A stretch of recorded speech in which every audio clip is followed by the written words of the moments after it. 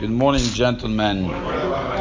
So we have said yesterday that there is a concept of not being able to do anything should be kedusha when you see erva, when you see nakedness of someone else. We spoke about the nakedness of a dead body. Now we're going to go into a little different subject. Where is it allowed to think divrei Torah or to listen to divrei Torah and not read or say divrei Torah? So here there is the pasuk that we mentioned yesterday. V'lo yira'eh becha ervat davar. Ervat davar, the Gemara in Masechet Shabbat, Daf Kuf Nun, the Gemara says davar comes from the word dibur, which means you cannot say divrei Torah in certain places when there is a erva, but you could be meharher b'divrei Torah. So if someone is in a place that is not appropriate, or people are not dressed properly, or if someone is naked himself, or if someone is in the shower, it's mutar to think divrei Torah. It's not mutar to say divrei Torah, right? So if you get a phone call and you start discussing Torah, you could say to the person, I'm not in a place that I could answer divrei Torah, but I could listen to you. You're allowed to bring in your tape recorder or whatever you use these days and listen to a shiur if you're inside a shower, for example. Some have they have music in the shower, right? You put things. You could put speakers in there, not regular ones, I think special ones.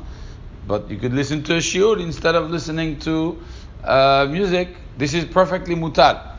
The only twist is that it has to be, depends how fancy your house is, because if the bathroom that you're using has a toilet and a shower, so then that's called bet hakiseh. That's considered a bathroom with toilet. We're talking here that it's separate. So in the very fancy ones, you separate them. You have one room for the toilet and you have one room for the shower. It's two different things, which is actually a very good idea for many reasons I'm sure you could figure out. And therefore, if that's the case, so in the shower you could listen to divrei Torah, have a tape, full volume. In the bathroom you wouldn't be able to. Why? Because that's another pasuk. V'haya machanecha kadosh.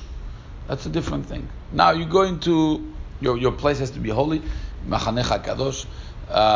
He goes into a different discussion. Our bathrooms are clean. They're much more clean than the bathrooms of the time because there's no excrement that stays there. But that's a discussion that we've spoken about when we learned the halachot of Netilat Yadayim. What comes out from Yabia Omer in Chelek Gimel at the beginning, and it brings, of course, the Machloket HaPoskim on this, if our bathrooms are okay or not. Lechatchila, one should not do Netilat Yadayim in the bathroom, for example. If you don't have another place, so then it's okay. But Lechatchila, you should do it outside because of, especially according to the Zohar, Ruach Tumah and things like this, Ruach Ra'ah. So that's why inside the bathroom it's a little different. So it depends on the bathroom of the person. If a person is in any state of nakedness, either outside or inside the bathroom, wherever that is, these halachot would not apply other than speaking divrei Torah. But thinking or listening to divrei Torah is perfectly mutar, even in a place that one cannot say divrei Torah.